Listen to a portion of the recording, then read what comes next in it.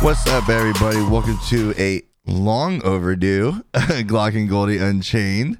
It's been pretty hectic couple weeks for me. I missed Dads in Gaming, which I think you did a great job hosting, by the way, Goldy. Oh, thank you. Yeah, I still think the beginning of that episode was so great because you guys were like kind of talking like, "Oh, we're not ready." I was like, "Oh, they forgot to edit that out," and then like a minute later, you're like, "No, we're leaving that in." I was laughing so hard. If you guys missed the last episode, Dads in Gaming, Octane and Goldie were by themselves because I was busy in Texas, and it has actually been I was just saying, before we started recording, it's been a hectic 3 weeks, but I'm gonna start off with you, Goldie, because I have a fun story in a second. What's been new with you? What have you been up to? Well, I think it's been, even for Dads and Gaming, I think we're going on about 2 weeks now. I did host the last one. I think I was did a pretty good job. I think you did great. And in the last 2 weeks, I've been practicing an intro if I ever have to do it again. And you're more than likely you're probably gonna have to. Probably. Because I know you're all over the place. You got a lot going on, and I can't wait to hear all about it. So I'll keep it quick. The last 2 weeks have been just kind of getting ready, getting the backyard ready. I got the pool up now. Yesterday, actually, my neighbor Brian, who I can't thank enough, came over. We ran all the wires, did all the electric. So now I got full electric to my bar, full electric to the pool. So I'm not running extension cords all over the place. Yeah. So we got that finished. Over the holiday weekend, I was in upstate New York, about 4 hours away from the island, and for my cousin's wedding.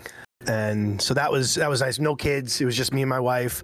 My mom came down from Maine. My grandmother came up from Florida. So it was a nice, being able to spend that weekend with them and not have to worry about, what the kids are doing, who's cranky, who needs food. It was just, we were just on our own schedule. So, and we haven't had that in probably about 4 or 5 years since Cora has been born. We haven't been able to do a weekend like that. So it was nice.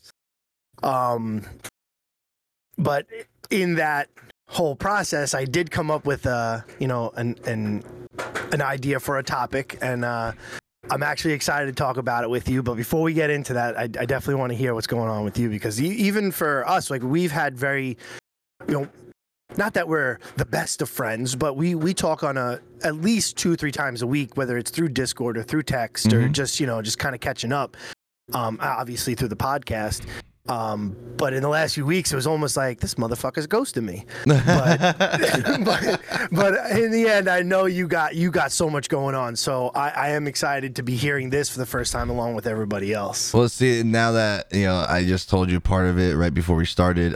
I've many people have been asking me what's going on. There's been so much. Like, for example, I think I've been on an airplane, 5 times in the last 3 weeks, flying back and forth between California and Texas, and so obviously we've been talking about it for a while, me moving to Texas, and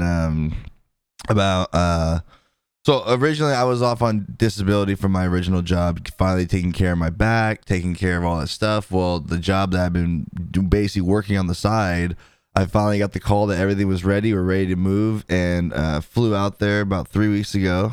And I don't want to say it was like an orientation thing. It was more of a they put all of us, we all have like that work for the guy. We all have like an online relationship. So he basically brought us out there. Basically had a bunch of meetings of what's going to go on. This is what we got to do. Put us all in an Airbnb right on the lake. So it was more like a team building thing. So we can all be around each other in person. Had a great time, and believe it or not, there's, I want to say, like 9 of us or whatever, and like we all get along. We all work very well together. And this was the first time you guys, at least everybody, meeting at the same time, being in the same room together, kind of deal, not so much like in a group text or Discord message kind of deal. Yeah. Okay, that's pretty cool. That's pretty cool. So basically, that first week was team building while doing a couple different things, we had to do for the company, and then so I was supposed to be, we were supposed to be there for 2 weeks, but I was there for a whole week and a half. And then I came back for my son's last baseball game. Okay. And then, but during that time, we basically officially signed with the company and, got paid and we're working on other things to where like now we're officially employed and we're officially working. So I went back. So they're putting us up in corporate housing, which is they're very nice apartments. For example, they're 2 bedrooms, 2 bathrooms.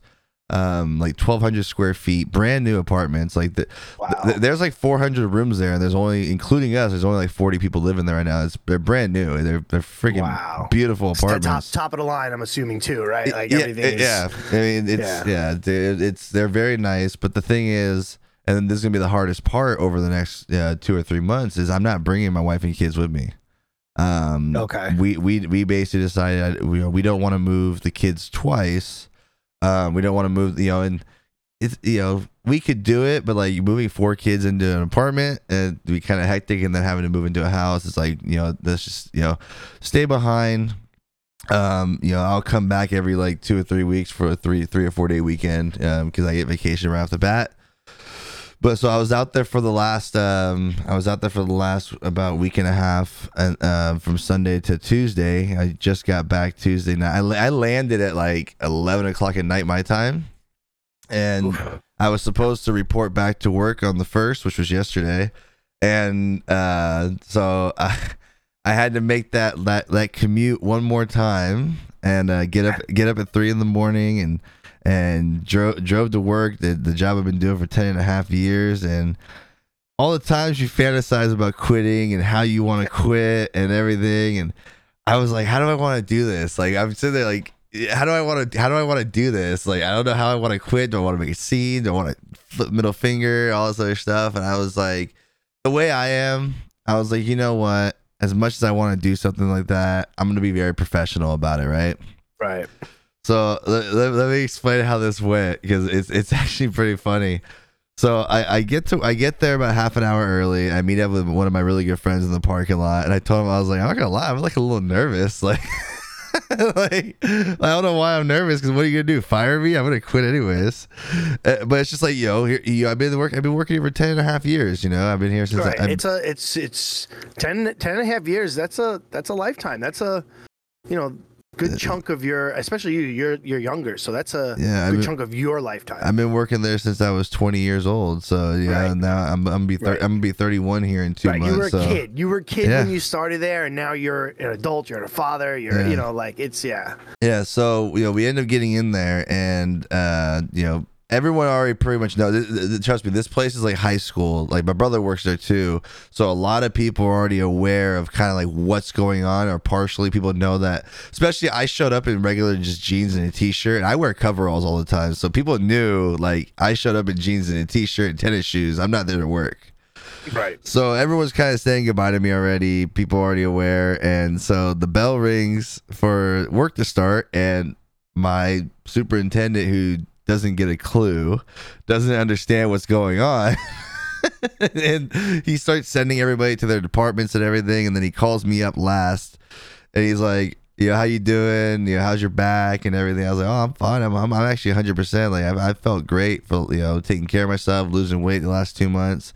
And you know what? You and me have talked about working out so much.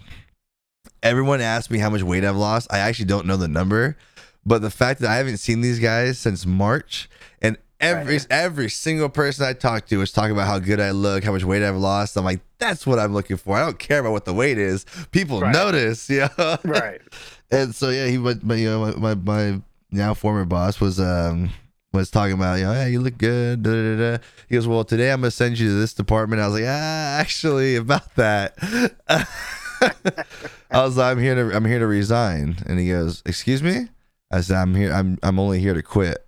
And he goes, what? I was like, I'm quitting. He's like, he didn't believe me. And I was like, I'm here to quit. And he goes, what? No 2-week notice? And I'm like, no. And he goes, like, he has like this the Microsoft like Surface, whatever, the tablet, right, with the keyboard on it. And this is his whole reaction. When I told him no 2-week notice, I'm quitting, he literally closes his tablet and goes, well, best of luck to you, shakes my hand and walks away. That was it. It's no like no questions asked. No why in his mind he was probably like, fucking thank you. That's what I said. People were like, oh, he's probably mad because manpower's down. They need people, especially you know, they did hire some new hires, but like they don't know what they're doing yet. They need somebody experienced, you know. And here I am just coming in out of nowhere and quitting. And I'm like, no, I think it's more of like he's relieved. Like, get out of here. I don't want to talk to you. Yep, exactly. No, so then so I basically walked around for about 20 minutes. That is a huge place. If I were to walk around the whole place, I'd be there for like 3 hours saying goodbye to people. I was just going to the main department that I basically started in, and the people I've worked with for, you know, years, and then checked my toolbox, and there's nothing in my toolbox. They broke into it a year and a half ago, and people stole everything. So I wasn't taking that. I wasn't gonna lug that thing home. You guys can keep it. And but then people were. I'm talking to somebody, saying goodbye to certain people, and all of a sudden, you know, the boss I just talked to saw me, and you could tell he didn't want me walking around. So he goes, "Hey, you gotta go see HR." Like, you know, and I know that was basically him basically saying, "You gotta get out of here." Right. So I go, I go over to HR, who I've had a very up and down relationship with. And I go in there, and the HR's in a meeting, and I'm talking to the lady at the front. She goes, "Is there anything I can help you with?" I'm here to quit. And she goes, and like she's like in shock, like, "Wait, what?" And I was like, "Hey, yeah." So she ends up getting me the paper, voluntary termination, and well, that lady goes in there and interrupts their meeting, like, "Hey, Steve is quitting," and like I see them all look over at me, like, "Wait, what?" Like, seriously? And they come out, and they basically, and it's none of their business that I already had another job, you know. It's right. I don't have to tell you anything. But I end up handing them the paper and telling them that my time in here is done. And you know, she's asking me, why is everything okay? And all I told them was, I'm just looking for a better opportunity that's better for my physical and mental health. Yeah, and they don't need to know that I already have a job and I've already been working the last 3 weeks. Yeah, and everything. They don't need to know any of that shit. Yeah, so then so she made a comment about a toolbox. I told her I didn't have one. I was like, and I made a comment. I was like, is there any way I can, you know, just go say a couple more goodbyes? And they're actually, well, now that you signed this paper, you're not employed by us anymore, so we have to escort you off the premises. I'm like, okay.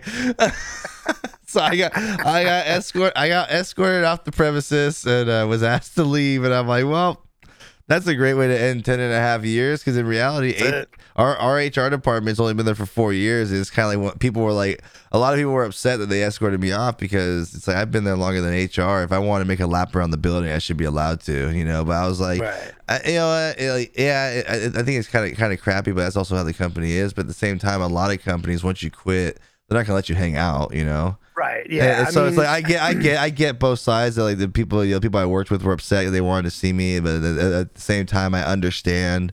It's kind of like protocol. You don't technically work here anymore. You can't just be hanging out here.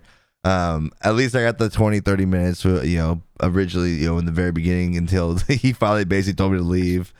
But you know, it's been a long time coming, and it was honestly like it was bittersweet. Like you were saying, I started there when I was 20.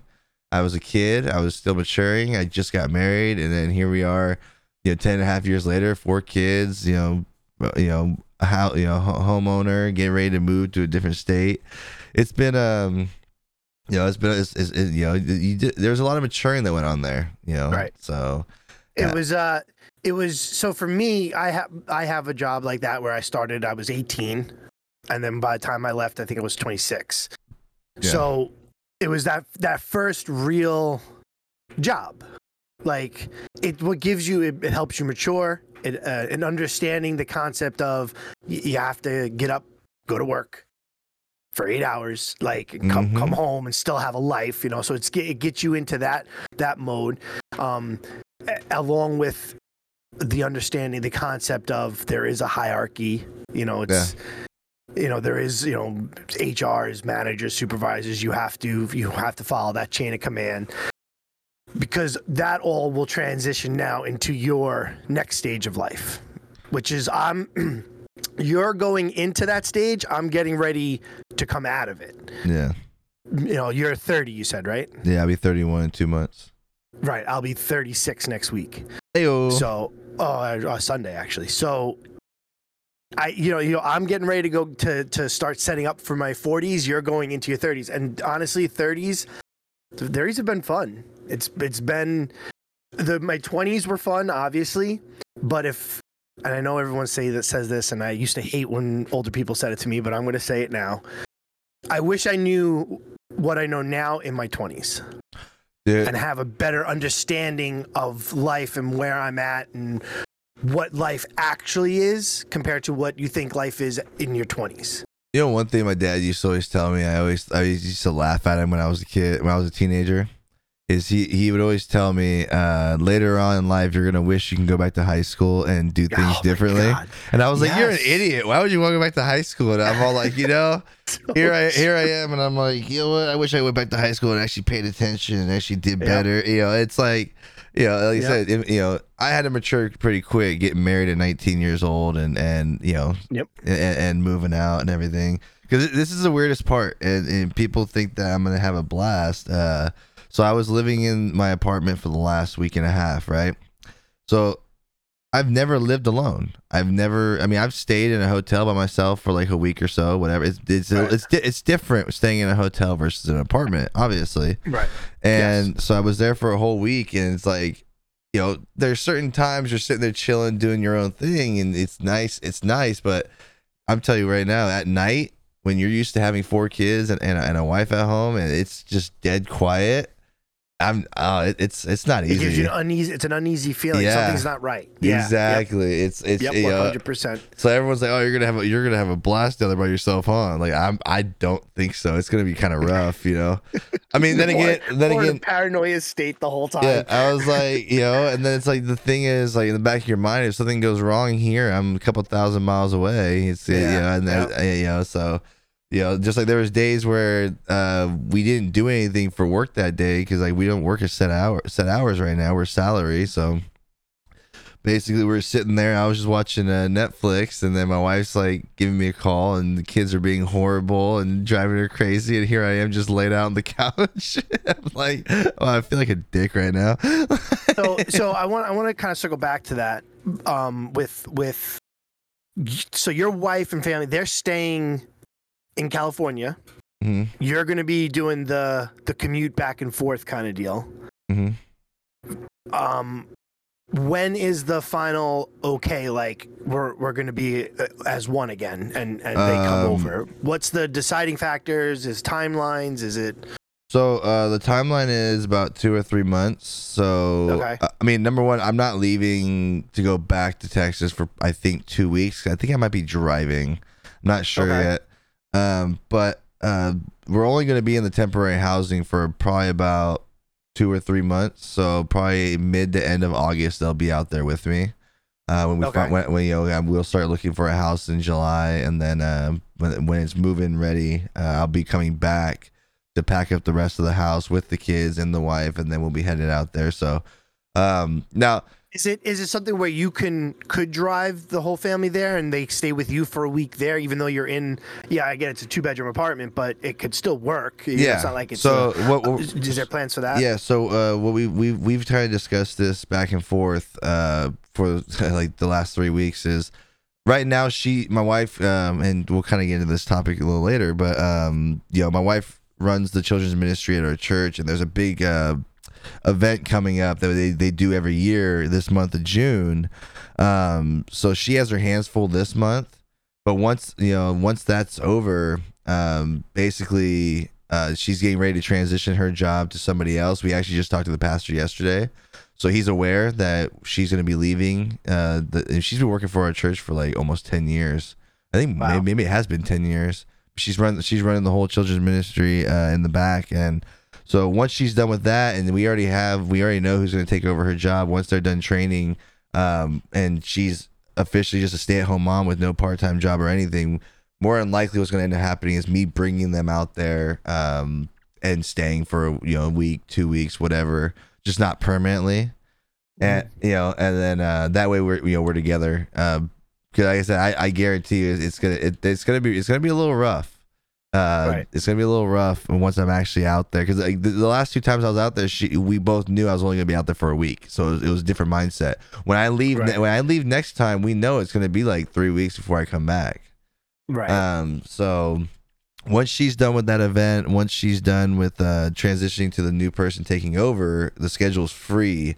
So more than likely, I'll come back and maybe drive them all out there or something like that. Or I don't want to put her on a plane with 4 kids by herself, but we were talking about that already. To where more than likely I can bring them out there and they can stay for like 3 weeks or whatever while we wait.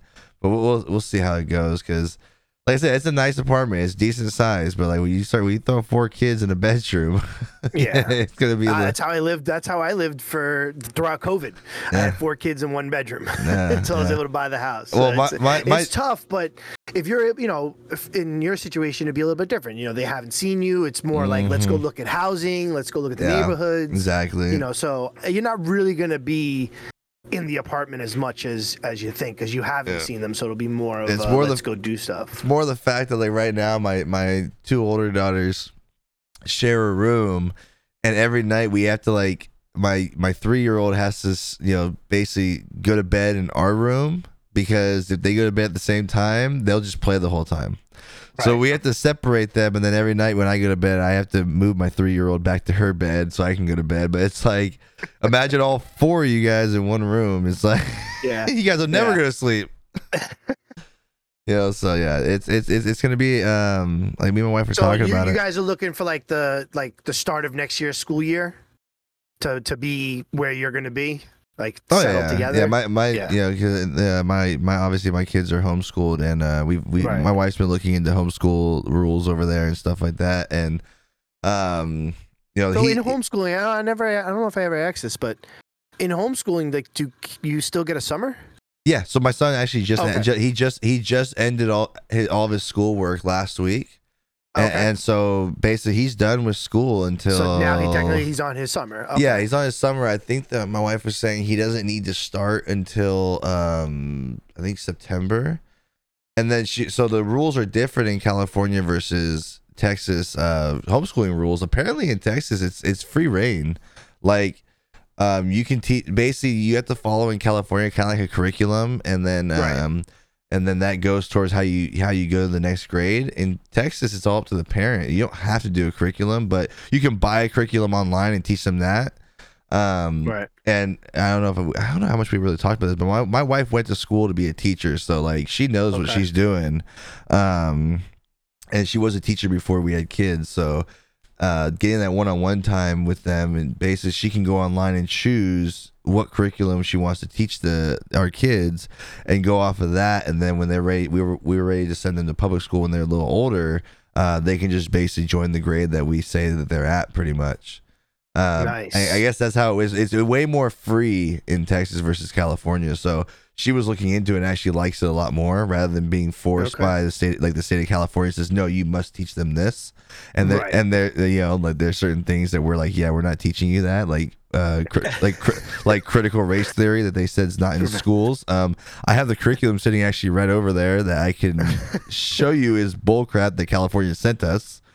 It's like, oh yeah, it's not in schools, it's right there. right But in Texas, it's like you're not locked down to those rules. So she was talking about it and she likes it a lot more. So I was like, well, you got till September to figure out what you're gonna do, what curriculum you want to do. So and with homeschooling, if your kid breezes through things, like my son, he breezes through like math. He can do the whole week's worth of work in a day if you really want to, but you don't want to overload him. But that's how it works. It basically, you go at your own pace. I mean, my son could still be doing schoolwork this week if he didn't finish it all. So it's like, if your kid is kind of a slower learner and you have to explain things more, his school year could be longer. But with like my son, where he finishes his stuff super quick because he has that one-on-one time. And then technically he finishes sooner, so they're basically on summer vacation earlier. So there's a lot of good that comes from homeschooling. But I will say, for anyone that wants to homeschool, as great as it is, you have to keep your kids in extra, like, outside of the house activities, so they get the interaction with other kids. Like Right. Yeah, I know kids in high school that were sent to high school for their senior year so they can graduate, who were homeschooled from kindergarten through 11th grade and never did sports, never did anything that involved other kids. So they Right. were so socially awkward. Right. And they didn't like, at least like if your son's playing baseball, eventually those kids, if and when he does go to public school, he'll know those kids because they're Exactly. in the same community, right? Like, so Yeah. that's how pretty much when you're saying that interaction, right? Yes, you know, like my son, Okay. my son's involved in like baseball. My girls are involved in gymnastics, and then they see kids at church every week, and they're playing with all of them. So like they get the social interaction. But like one of my really good friends growing up, like I said, he did not do any kind of interaction after he did his homeschooling. So when he came to high school as a senior, man, I've never seen a more socially awkward person. I got along with him. I can get along with anybody. He was sitting next to me in one of my classes, but like, oh dude, he would shut down if someone just said hi to him. Like it was, it's one of those things that sticks out to me where it's like, no, we got to keep these kids like interacting with people and comfortable around people, that way they get the social skills. So but homeschooling, if you're able to do it, I think it's a great thing. But not nowadays, especially with like how expensive everything is. It's not easy to have a stay-at-home parent to homeschool. And then Right. I think for me, I would never be able to do it because I don't have the patience for it. Yeah, that's my issue. That's why when all this happened with COVID and everything, like we talked about, and the conversation wasn't very long. It was like I don't have the patience. I can hardly get through the patience of just sitting down doing homework with them. Yeah, So. I would help every once in a while. It's like one of those things, and you probably recognize this too. Maybe like if you're doing homework with them, it's like your kid, what they know. Mm-hmm. And then when they're being lazy and just don't want to do it, it's like it's so frustrating. And my son does it. I'm like, bro, you just did this yesterday. Like what's 4 + 2? He's like, 7. Like, bro, I'm gonna hit you. Like, like you're just being lazy. Like, I don't have patience for that. My wife is very good with them when it comes to that. But like me, it's like, bro, I'm about to tip your chair over if you say something dumb like that again because I know you know the answer. Right. I literally just had that exact experience yesterday. Oh. So over the weekend, we're sitting down, we're outside hanging out, but enjoying the pool, enjoying the nice weather. So we're all as a family out hanging out there. And my son's sitting next to me, and he's like, "Dad, give me some math problems." Okay, no problem. So I give him some easy ones. He's like, "You got to make them harder." So now we're going into 2-digit numbers plus 2-digit numbers, and he's like, "This is just too easy." So then I go into 3-digit numbers plus 2-digit numbers plus 4-digit numbers, and he's 8. And he's doing all the numbers. Great. Takes, once in a while he'll make a little mistake, but it's taking him a little bit, but he's getting the answer, the correct answer.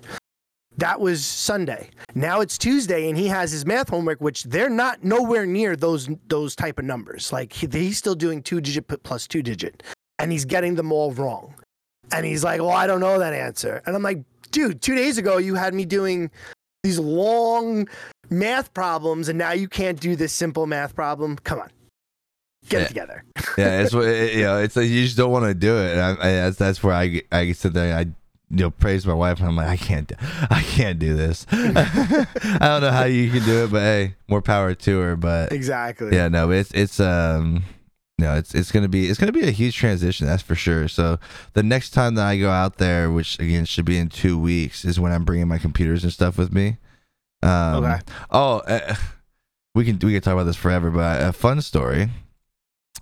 So we were out there, we're setting up our apartments. Now they're fully furnished, right? I didn't have to buy couches, end tables, coffee table, bed frame. They bought it all, right? Now, nice. But basically TVs were on us. Okay. So me and a couple of buddies all went over to Walmart and went to go get TVs. Now Memorial Day was this weekend, so we were getting good deals on TVs. Right. First off, have you seen how cheap TVs are nowadays? They're not as expensive as you would think. I just recently bought two smart TVs that aren't huge, but they're not small, and they $180? Not a lot. So about 6 years ago when I bought my house, my dad bought me a TV, which is right behind me. It's a 65-inch TV. Again, 6 years ago, he bought it as a housewarming present, and it was like $2,500. And then so I went to go look at a TV, and I was like, I I love TV. I love movies. I like big TVs. So I was like, I'm getting a 70-inch. Dude, it was only $550 Wow. for a Samsung. Wow. So yeah, they're not as bad as they used to be. So we end up getting the TV and going back to the apartments. We get the TV in there. We start building the entertainment center, and my buddy's helping me. We put the TV on the entertainment center, and another buddy who's in the room goes, "Is that a crack?" I go, "Yeah, haha, very funny." We're kind of laughing about it. Then all of a sudden, my other buddy looks at it, and you can tell by his face he was not playing. He was not playing. Ooh. And then we look at it. Yep, there's a crack in my TV. So, and Walmart's already closed and everything. So it's a little depressing. Here I was getting ready to go watch Netflix for the night. And so they decide they don't want to take the TV back. What? Now, here's the thing. When you turn the TV on, you can tell it was an internal crack.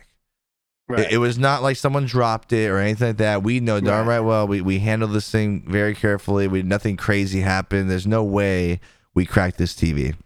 Right. Well, they're giving me a bunch of crap. They won't take it back. And then part of the problem was they say it wasn't part of the problem. I think it was part of the problem was I told everyone that was there, don't throw the box away. Uh-huh. And someone, when we were building the entertainment center, took the boxes outside and threw them in the trash compactor. And they were saying I don't need the TV. I had the TV for less than 12 hours and they wouldn't take it back. So I was like, you know what? F y'all. I put the TV in my closet and went to Target and bought the same exact TV for the same deal. Now, so got the TV. Everything was good. No problem. Kept the box. Great freaking TV. Right. Now, I was about ready to just throw the other one in the dumpster because the thing is screwed. Fuck that. Put it in the box and bring it back to Target and say, this didn't work. It's cracked. No, I thought about that. Was actually, but the problem was it was different packaging. And actually, you could tell that the serial number and stuff like that on the original one, it doesn't match the box. I'm like, oh, crap, dude. Because I was going to take it back to Walmart with the box and everything. And then it was like, the box actually has a Target logo on it. I was like, that's not going to work. But no, so actually I found a Samsung retailer, the actual Samsung store in Houston. I can actually take the TV to them and they can actually replace the screen for $125.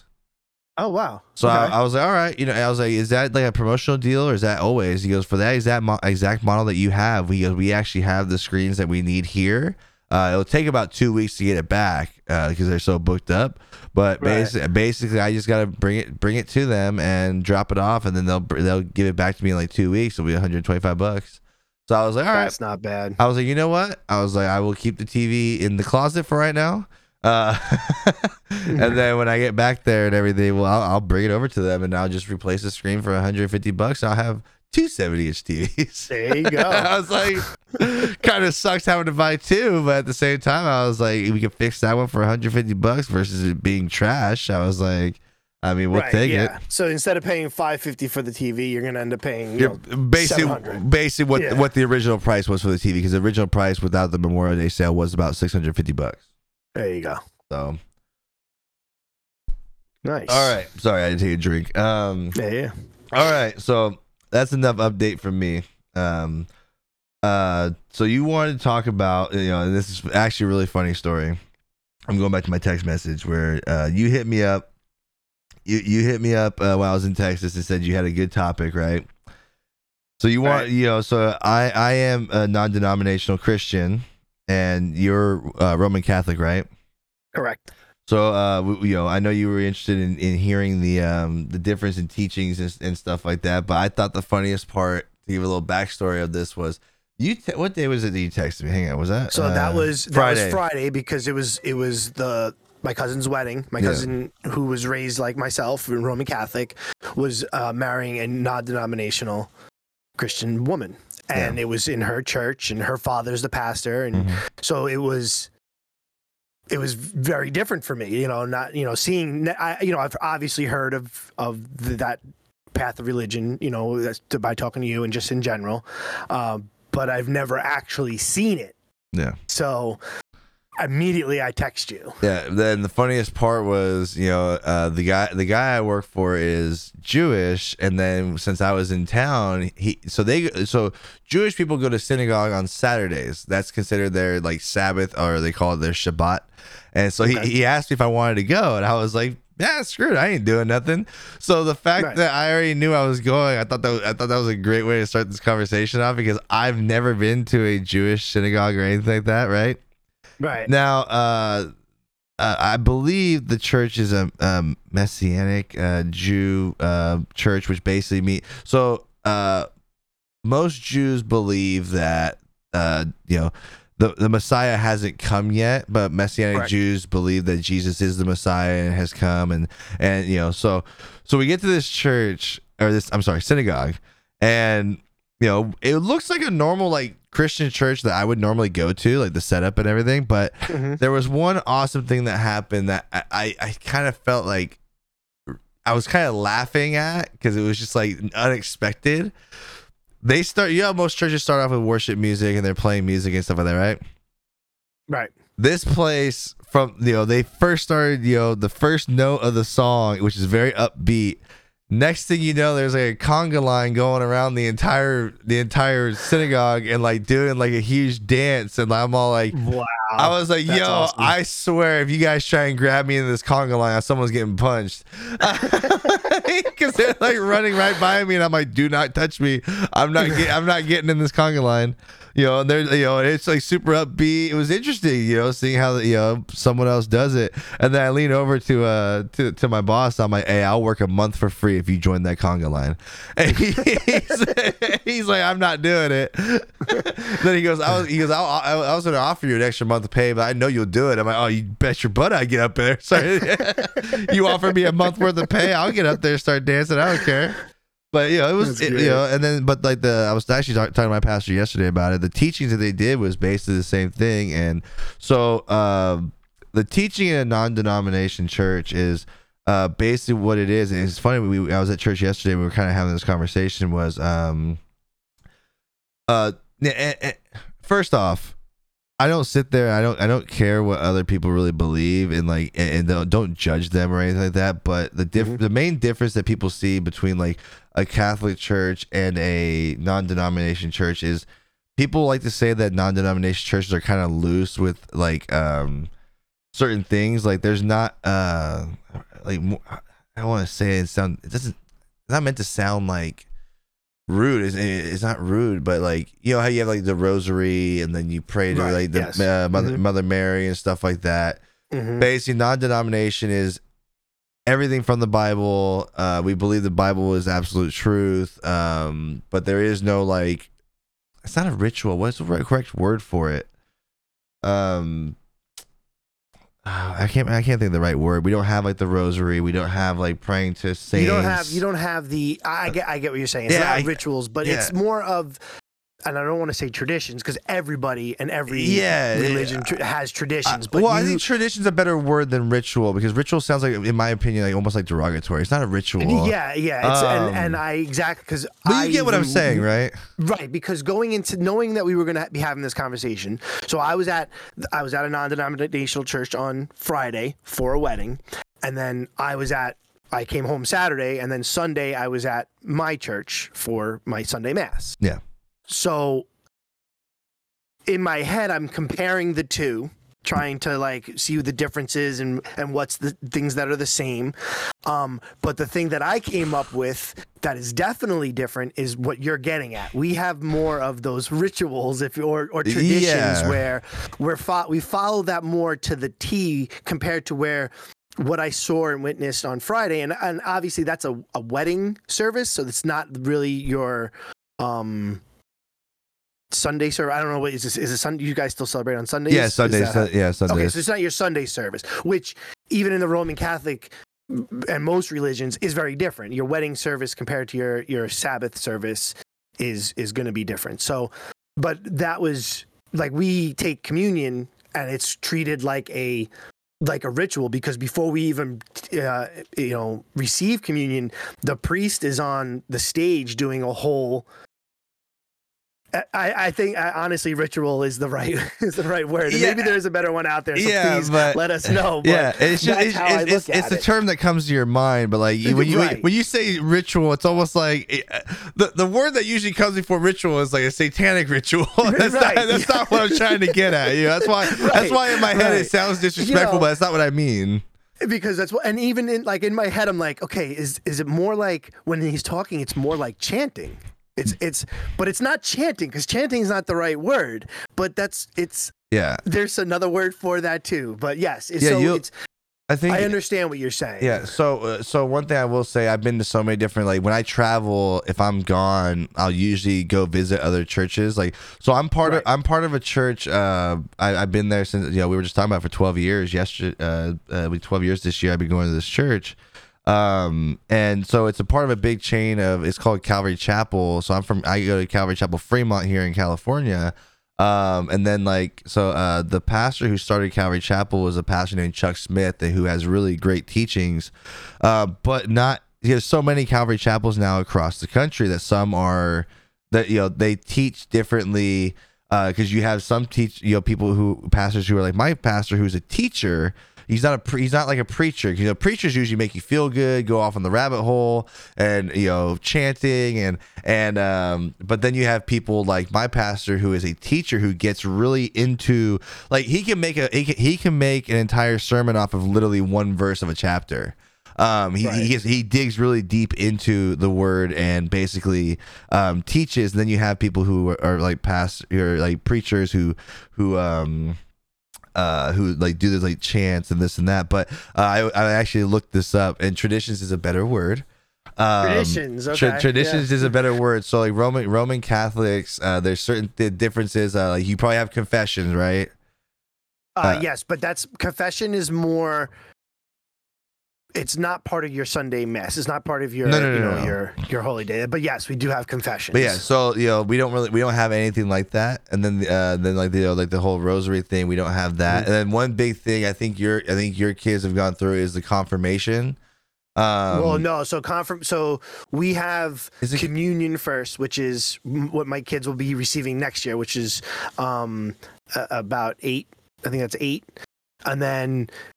Confirmation is, I believe, 15, 16 maybe. Well, what exactly is confirmation? Like, what are you being? Like, I know that you have to go through like Sunday school, or is it Sunday school? And like you have to learn about certain things and go through a confirmation thing. I know my dad talks about it. My dad grew up Catholic. Yeah. So your communion, like my kids once a week have to go to.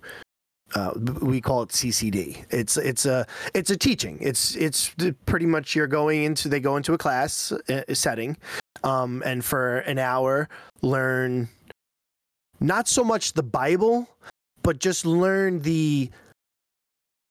I like to call it the spiritual side of the religion. They're learning who Jesus Christ is, who the Virgin Mary is, Joseph, understanding rights and wrongs, understanding we believe that Jesus Christ sacrificed himself to allow us into the gates of heaven. I'm assuming you're on the same path as that, right? Like you guys believe the same thing, right? Okay. So we believe with communion, that the Last Supper was him giving us that stuff. So that's what they're prepping and learning now. That why are you receiving communion? Why do we receive communion? It's allowing Jesus into our hearts, and that whole side of it. As far as the confirmation, now you are a teen.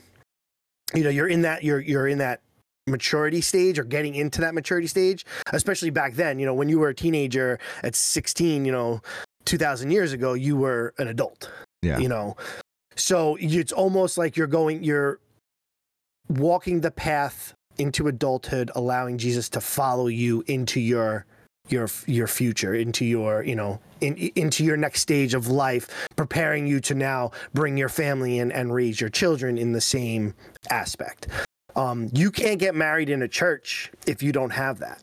You have to have, for us to be married in a Roman Catholic church, you have to have your baptism, communion, and confirmation, and then you can get married in the church. Yeah. And I have all three. My wife has all three, but we did not want to be married under a church. We wanted to be married on our own. On our own terms. Do you guys do communion every Sunday? Every Sunday, yeah. Okay, so like, we do too. So okay. So when communion comes, we get up. My kids can't come with us because they haven't had it yet. yeah, That's the whole point of the first communion celebration. So we go up there, you take the communion, and communion happens, I would say, at every service except a wedding. And I believe I have been at one where we did take communion because the bride and groom wanted to have communion a part of their service. So yeah. Well, at my wedding, we didn't have everybody do communion, but me and my wife had a little communion thing at the altar. Basically, yes. As soon as we were married, our first act as a married couple was taking communion together.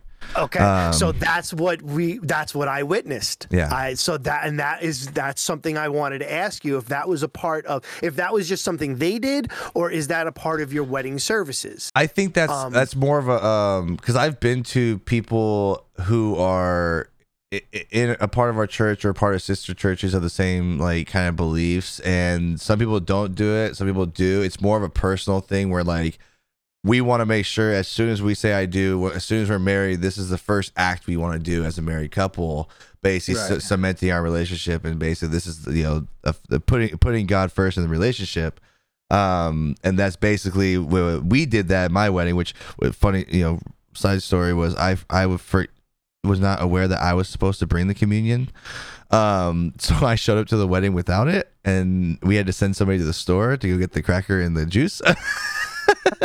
The pastor shows up and goes, "You have the communion?" I'm like, what?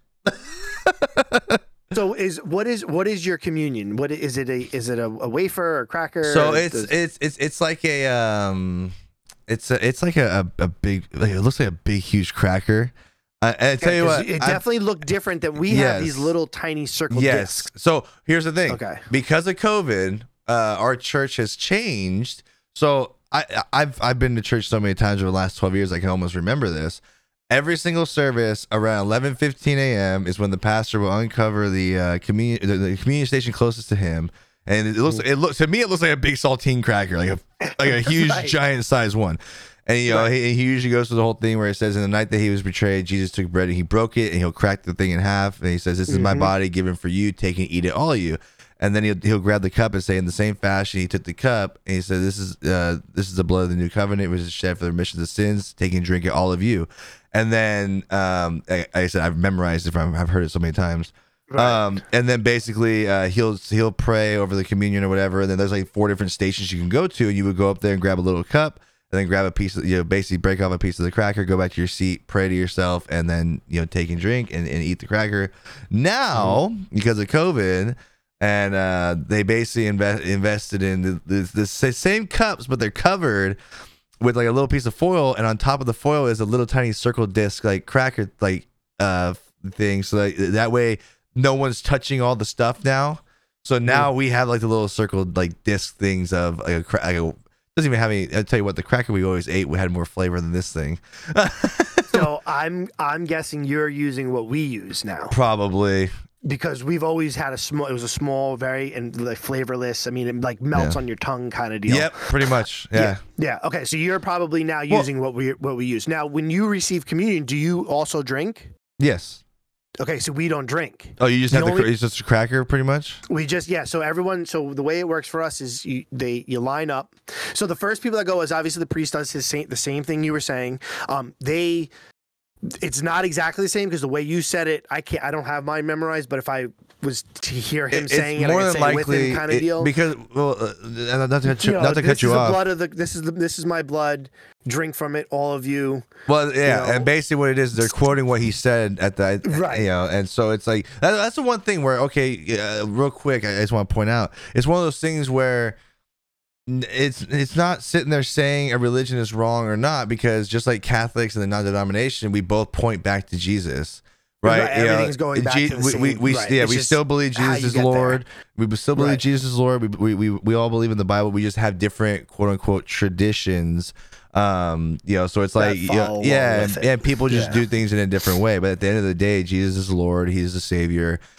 Just different things. That's where it's like I've had people sit there and say, the Catholic way is the wrong way, or non-denomination is the wrong way, and it's like they both point to the same direction. You know what I'm saying? Like, so it's like I don't know why people get so upset about it.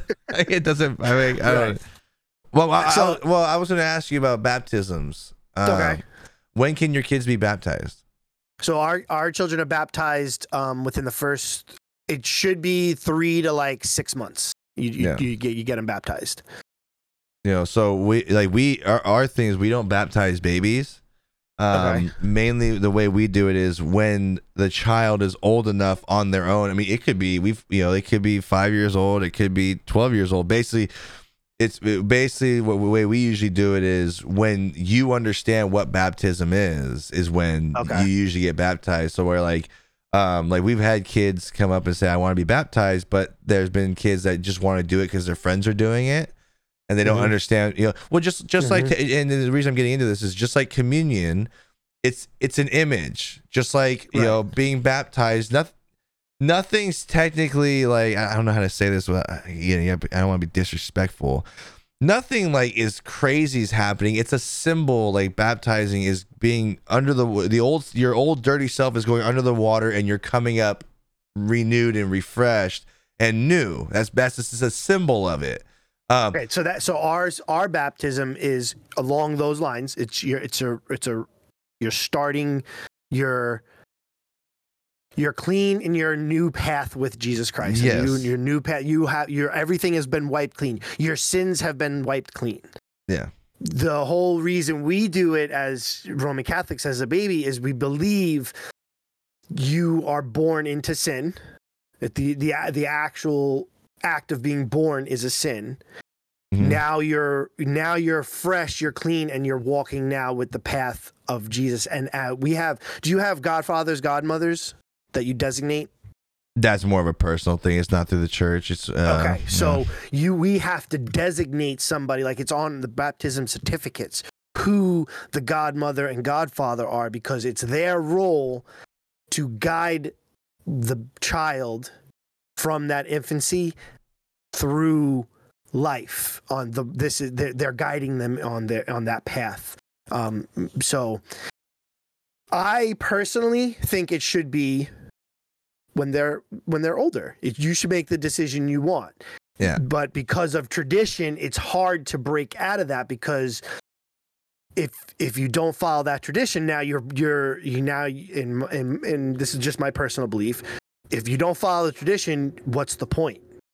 Well, that's why we usually do it to where you so that way you understand why you're doing this type of thing. Right. Like, and I agree with that. I agree with that sentiment and that thinking. So that's how we usually do it when it comes to baptisms. Like even with communion, you don't have to do anything. You can as long as you're a believer and this and that, you can go up there and grab communion and all that. But baptisms, like I said, we've had people who now in the 12 years I've been there. Real quick. Go. When you receive communion, is there a specific way you have to do it and something you have to say after? No, it's basically what it is. You go up there and grab the cup, take it back to your seat, and then basically you're having one-on-one time praying to the Lord, and it could be basically whatever you want. It's just your own one-on-one time, right. and then you take the cracker and drink the little thing of the juice. For us, the priest goes through his whole ritual. And then so you'll have a few select members of the congregation that will then approach the altar and go up there and stand behind him while he's finishing everything up. And then he'll take communion first. And then what he does is he gives communion to the, say, 3 or 4 people that are up there. They'll receive communion. They'll receive the drink. Then they take communion and split off. And now everybody else now forms into lines. and you one by one go up to the person that is giving you communion. Most of the people go on obviously the line where the priest is, but you'll then receive it, and when you approach, you have to put left hand down, right hand over, like a plate. Reach out. They place it. They'll say the body of Christ, and they present it to you right in front of your face. And then they place it in your palm of your right hand. And as it's placed, you have to say, Amen. Then you take it, receive it, put it in your mouth. And as you're walking back to your seat, you have to do the sign of the cross and begin your prayer with the Lord. As you come back to your seats, you're in a kneeling position. And now you're kneeling and you're waiting while everybody else is going on. You're having that one-on-one time with Jesus. Yeah, and then that's how you redo it, and that's another thing that they're learning at these classes is the proper way to receive communion, and that goes back to where we're more into that quote unquote ritual tradition, whatever you want to say, compared to everybody else. As you're explaining that, like I have, as someone who's been going to church for 12 years, who's very invested in it.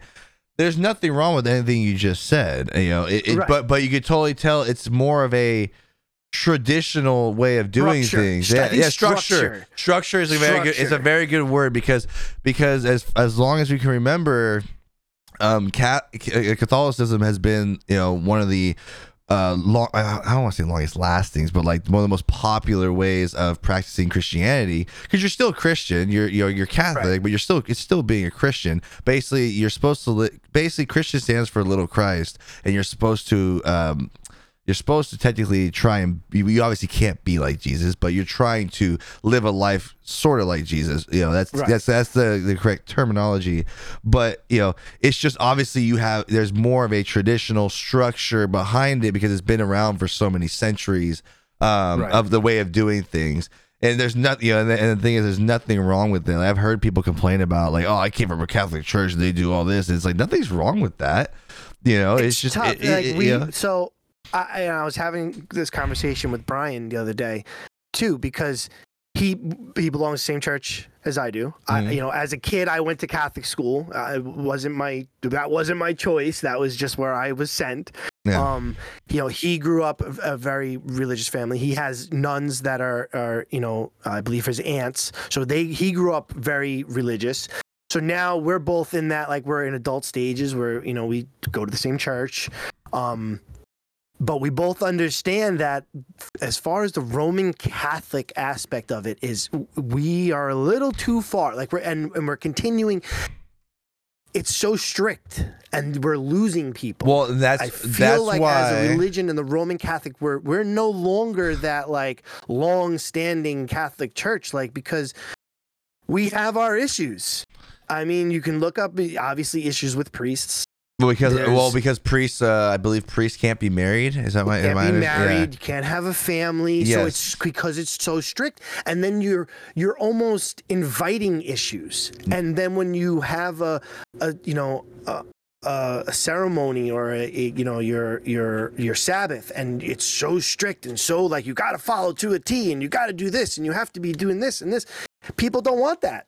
They don't want to be told what to do, and it's tough. And I can definitely understand, and I can definitely see why people are pulling away from the Roman Catholic Church and moving, because they still want religion in their life. They still believe in God, pretty much. They still believe in Jesus. Right. And I understand there's people that don't believe in it, and that's your belief. That's your choice. Or they believe different things, or if they've had experiences in their life that will turn them down a different path than where they started, because whether they didn't believe in anything at first and something happened and now they do, or they did believe in something happened and now they don't. And I understand that.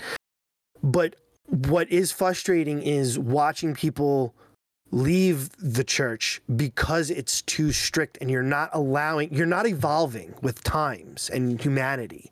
And when you have churches like yourself, a non-denominational church, or a Lutheran church, or a Protestant church, or whatever, or even on the Jewish side, because I know that they have the same breakdowns, kind of like we do. There's Orthodox. There's what you had said before, Messianic. Messianic, right? So it's the same concept on on their side, and I'm sure with all religions it is. Now, I actually was asking my pastor yesterday about Judaism, and basically, you can practice Judaism, but being Jewish is a bloodline.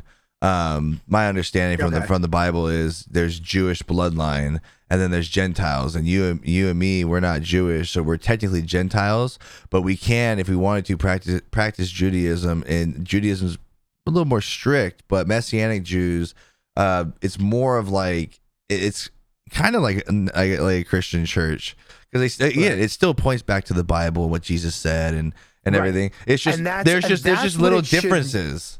That's all that should matter. And I do like some of the traditions that I have in my church, and I understand them, and I appreciate them. But then I can look at someone on the other side, or in another different same point. They're still going to the same end. They're just taking a little bit different path, where it's not as structured and not as controlled, and it's a little bit more freedom for the person or the family. So I can understand when it's like, I don't want to be. I want to believe in Jesus Christ. I want to believe in in God. I want to believe in the Lord and Savior. But I don't want to believe it like that. I can understand that, and that is a real issue that we are seeing on our side of the world. Yeah, well, I think a big issue that's been going on with just from me hearing it, I haven't really looked into it, because obviously we don't. In the not disrespectful way, it's going to sound very disrespectful, is we don't care what the Pope says. Okay. Obviously the Pope to us is just another human being. Personally, we don't think that you were, especially in recent years, the Pope being involved in American politics is very odd to me. Because usually the popes are like, we don't care about politics, this and that. We're going by, what the Bible says, blah, blah, blah. Then all of a sudden, here you are meeting with U.S. politicians and like taking a stance on politics. And it's like, whoa, but that's our own personal opinion. Well, do you believe in saints and like the Holy Mary?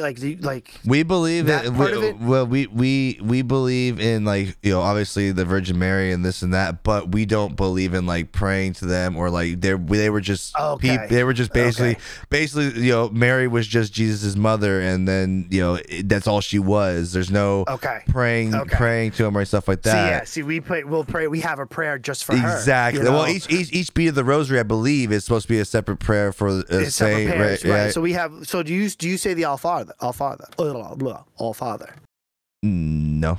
Our Father who art in heaven, hallowed be thy name. Thy kingdom come. Thy will be done on earth as it is in heaven. Yes, some people do say it, but it's not like you have to or anything like that. Basically, what non-denomination is, it's without it being a structure or a tradition or whatever, like a traditional thing in the church. Your whole walk is supposed to be about a one-on-one relationship with Jesus. Where one thing that I always love hearing people say, instead of saying our God and this and that, it's my God, my own personal relationship with, Jesus and this and that. It comes back to a one-on-one type of thing, which is like, why would we do a communion? You go back and you pray with like by yourself, rather than as a group, or as just say this prayer together. It's more of a one-on-one thing. Just like I know a lot of people that don't really go to church. It's like, oh, we have to be there every Sunday, because in reality, people don't realize what church is. The true definition of church, it's not the building that you go to. The church is people. The church is the people. It's not like so I want to ask you, because that's a good point that you bring up, because this was one of the other topics, or not topics, but like paths on that side I wanted to discuss. Where we went was their church just looked like another building. It actually looked like it could be a restaurant, or like a hall, like where like a Knights of the Columbus kind of thing. It looked more like that, compared to my church is like It's a church. Like when you think of church, cathedral. That's what I'm going to. Right, you know what I'm saying? A cathedral with the painted glass. Like yes, there's stained glass. Yes, very bright, which is very traditional. Very traditional, right? The church. Now, this is where when I first went to church 12 years ago, I was kind of thrown off when I got there, and it was in an office building, like a one-story office building. I'm like, what is this? Like, and that's why I actually started learning like. When you actually get, everyone has different beliefs, and that's fine. Mm-hmm. When you actually start learning like about teachings of when the churches, the words church is used, church is about the people, and now it's not, it's part of tradition where you go on Sunday because it's the Sabbath and this and that. But here's a good question. Let me ask you this question. So, do you believe that if you're going to a cathedral, you're more worthy of heaven than somebody that goes to church in an office building? Absolutely not. Well, that's what I'm saying. But some people do. Right. Some people do believe that. I don't believe that my God is, that Jesus would be petty enough where you get to heaven and you do the, you're judged for your sins. Where they go, well, you didn't go to church in a cathedral. you went in a restaurant. Yeah, you know what I'm saying. Yeah. Like, but the church is considered like the people, because I mean, like there are like churches that meet in a park every week. Yes. It's not about. And I 100% agree with you when you say the church is the people. It's who you're with. That is your church. And the reason I say that is, and the reason I brought this up is because that was one of the things that I had asked my cousin, and I had said, do they have churches like ours?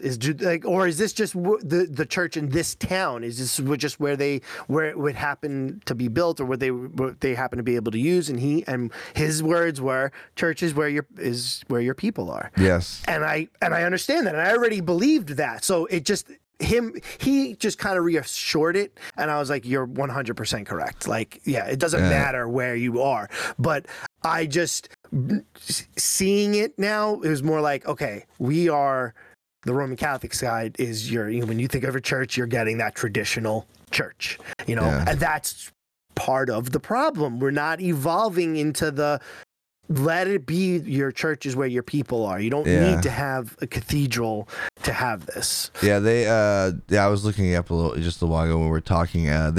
Roman Catholicism is still the most popular religion in the entire world, with over a confirmed 1.4 billion people who are Catholic or Roman Catholic. And like I said, it's very, again, there's nothing wrong with it. So it's the largest religion. It's the largest religion, and I believe here's why: because of tradition. Yes. Because I got my kids baptized. It's gone through families for years. They're getting communion. They're getting confirmation. Once they hit that age, I can't force them to do anything anymore. Right? You know what I'm saying? By the time they hit confirmation, you don't want to go to church, I can't force you. Yeah. So you need to make that choice for you. But I'm hoping, like what my mom did with me, she put me on the path. Then I came off when I hit that my 20s, my early 20s, which is and normal. Then as an adult, I've started coming back, and now I'm putting that tradition on my kids. Yeah. So I believe that's why it's the highest religion, along with it being one of the, not the oldest, but one of the oldest. But you have to, I would say I have 4 kids, right? I would hope, and through my teachings and my instilling morals on them, that when they get older, they will continue the traditions with their children. But I have 4. So if I get 3 out of the 4 that continue it, great. I'm assuming one of them is going to be like, no, I'm done because this is too hard on me. But he still had those traditions, and it just it'll continue always to grow like that. But as far as people leaving it, that's when they leave. When they hit I don't want to do this no more. This is ridiculous. Well, a lot of the times, and I'm not gonna sit there and say, because I hate when people say it, like people think Catholicism is wrong and the traditions and this and that. That's your personal opinion, right? Right. But I do get what you're saying, because there's so many traditions and they're so set in their traditions. That's what does. I hear this all the time. Is what causes people to leave, because it's almost like too hard to stay on the right path, pretty much, right? Yes, and then to a point, it can be like that, and that's where some Catholics will come and say that your religion and non-denomination is too loose, right? It still comes back to, we still believe in the moral standing of commandments and the moral standing of what the Bible says and what Jesus taught, right? We still have the same views. It's just there's a little bit differences in each one, like between Protestant and I can't remember all of them, man. But like either way, they still point back to the Bible, what Jesus said, the red letters, all that. But there's just different traditions in each one. Non-denomination, which is the one, like I said, I've been part of for 12 years, is literally what the Bible said is absolute truth. Man doesn't have a say in, like, this is the traditions we should be doing. You have to do it in this kind of a building. It has to have this. You have the rosary. It's like it's between you and what the Bible says, pretty much, and that's bad. That's the difference. But like I said, between you and me, we go to two different type of denomination. Yeah, you go to the Catholic Church. I go to a non-denomination. We both still have the same belief that Jesus is Lord. He died for our sins. Follow the 10 Commandments. Love your neighbor. The same thing. Same kind of structure, moral standing. You know what I'm saying? So. It's and that's where it comes back to, where I've never understood the argument that people, I don't know if you ever seen people actually argue about stuff like that, and it's like, who are we really to say that the way you practice your religion is wrong, when we both come back to the same endpoint of Jesus is Lord and he died for our sins, and we're supposed to try and live a sin-free life, but we all know that you can't. It's not possible to do that. It's not possible, it's not possible, and that's one of the main things that you're taught is we are sinners from birth, and we are going to sin, whether it's in our thoughts or actions or whatever. And basically, Jesus died for those sins. Doesn't mean that you can go willfully sin, and who cares? Jesus died for him anyways. I mean, we can get into a whole 5-hour conversation about this, right? Theologians have been arguing about it for years, but at the end of the day, we basically believe on the lines of the same thing. Right, 100%. And I get there's even to the extent of, I believe in Jesus. I believe there's a God, but I don't believe what you, like, not necessarily you, but like me and you believe in that whole aspect of it. And I understand that, because there was a point in my life, especially in my early 20s, where being so like wrapped in it as a kid, I didn't want it. Yeah, because it was too pushed. And so I can understand it. And then in my 20s, I was like, I believe in a spiritual being, and I believe in there's something else out there. What it is, I don't know, but I do believe in that spiritual, because there's times where you can't explain things. No matter who you are, if something happens, whether it's good or bad, there's no explanation for it except someone else is pulling the strings. So, right? Go ahead. So I can understand when someone is. Now, I'm more of an adult. My kids are into it. I want them to be into it. I'm back to the church part. Now, will that change? I don't know. Will I start getting tired of getting up every Sunday and going? Probably. But it's just, I'm just a believer in follow what you want, believe what you want. As long as we're all getting to the same point, do whatever you got to do. Yeah. We're all at the same point. So, I have a pretty, we're over an hour already, but I have a pretty crazy testimony I have to share one time, because eventually. I grew up my entire life being atheist, not agnostic. I hated any type of thought of religion. I thought it was stupid. The fact the thought of God would make me mad, because I thought people were so stupid in believing in God. And then I went through a suicidal stage, and then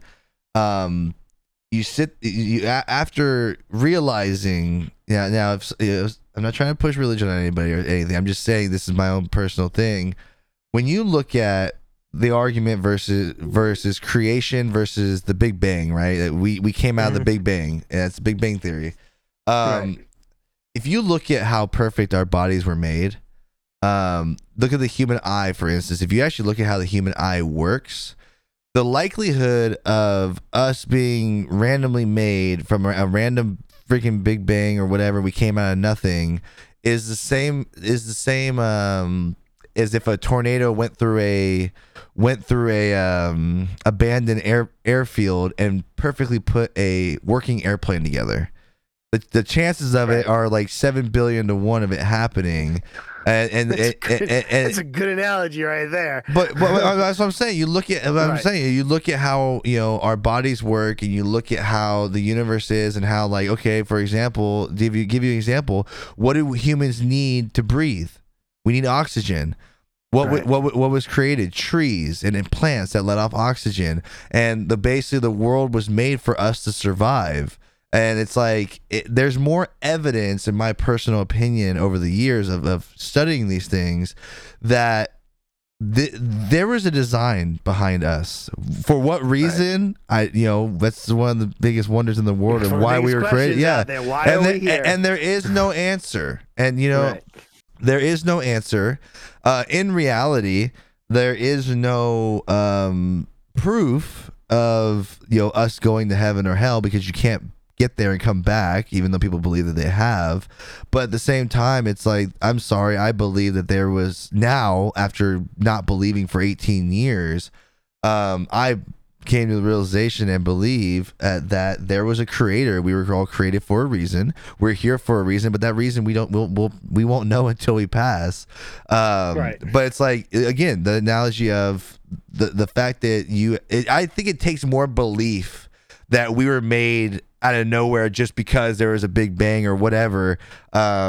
Takes more belief than actually believing that we were designed by a superior being, I guess you could say.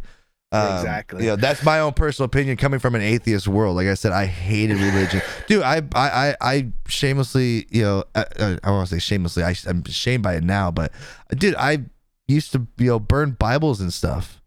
Like seriously, I hated religion. I never grew up religious. My mom grew up, I think, Protestant. My dad grew up Catholic, and they never took me to church growing up. They never went to church, and it had nothing to do with that. It's not like I was rebellious against the church. It was just the fact of when I would look into these things, I thought it was stupid. And and then you look at me now, and here, me and my wife are running the children's ministry and all this other stuff. There's life experiences. That's what happens. Yeah, that's what happens. That's what I say. I can sit here and talk for 2 hours about the stuff that I've been through, but it's like, but I'm also not one of those people where I have friends who are atheists, and I don't sit there. I don't believe in pushing it on somebody else. Now, I don't believe that at all. If somebody wants to ask, don't look at this podcast as a push on anybody out there listening. No, not at all. It's like, now if someone were to come to me with questions, it's like, do you want to have a conversation about it? I could tell you what I know. I'll tell you what, right now, I am not a Bible expert. I still have been, I've read through it, and you know what? I have a really hard time remembering certain things. So but yeah, so we are actually a little too far over our usual scheduled hour time. So no, but I think that was a great conversation, dude. I thought when you texted me, that was actually a really good topic to talk about. But I just want to give a big apology and shout out to Octane. It was my fault. The last 2 weeks we haven't had anything because of my schedule, and then we were supposed to meet Tuesday, and then my daughter got sick. She had strep throat, so I had to bring her to the walk-in, so I had to cancel last minute. So we will eventually get the three of us back. I'm sure it'll just be me and Octane probably next week, depending on your schedule, Glock. But I do want a huge shout out to Octane and a big apology, because I feel bad. Like I skipped out on him, and then next thing you know, now it's me and you together. So well, I just once I get my computers to Texas, and then basically I have a lot more time. Trust me, there's gonna be a lot more time for more podcasts. So I might be hitting you up for some extra Unchained podcasts. Let's do it. But anyways, guys, we appreciate your time. Thank you so much for listening. We will see you on the next episode. As always, stay safe, stay blessed. Peace.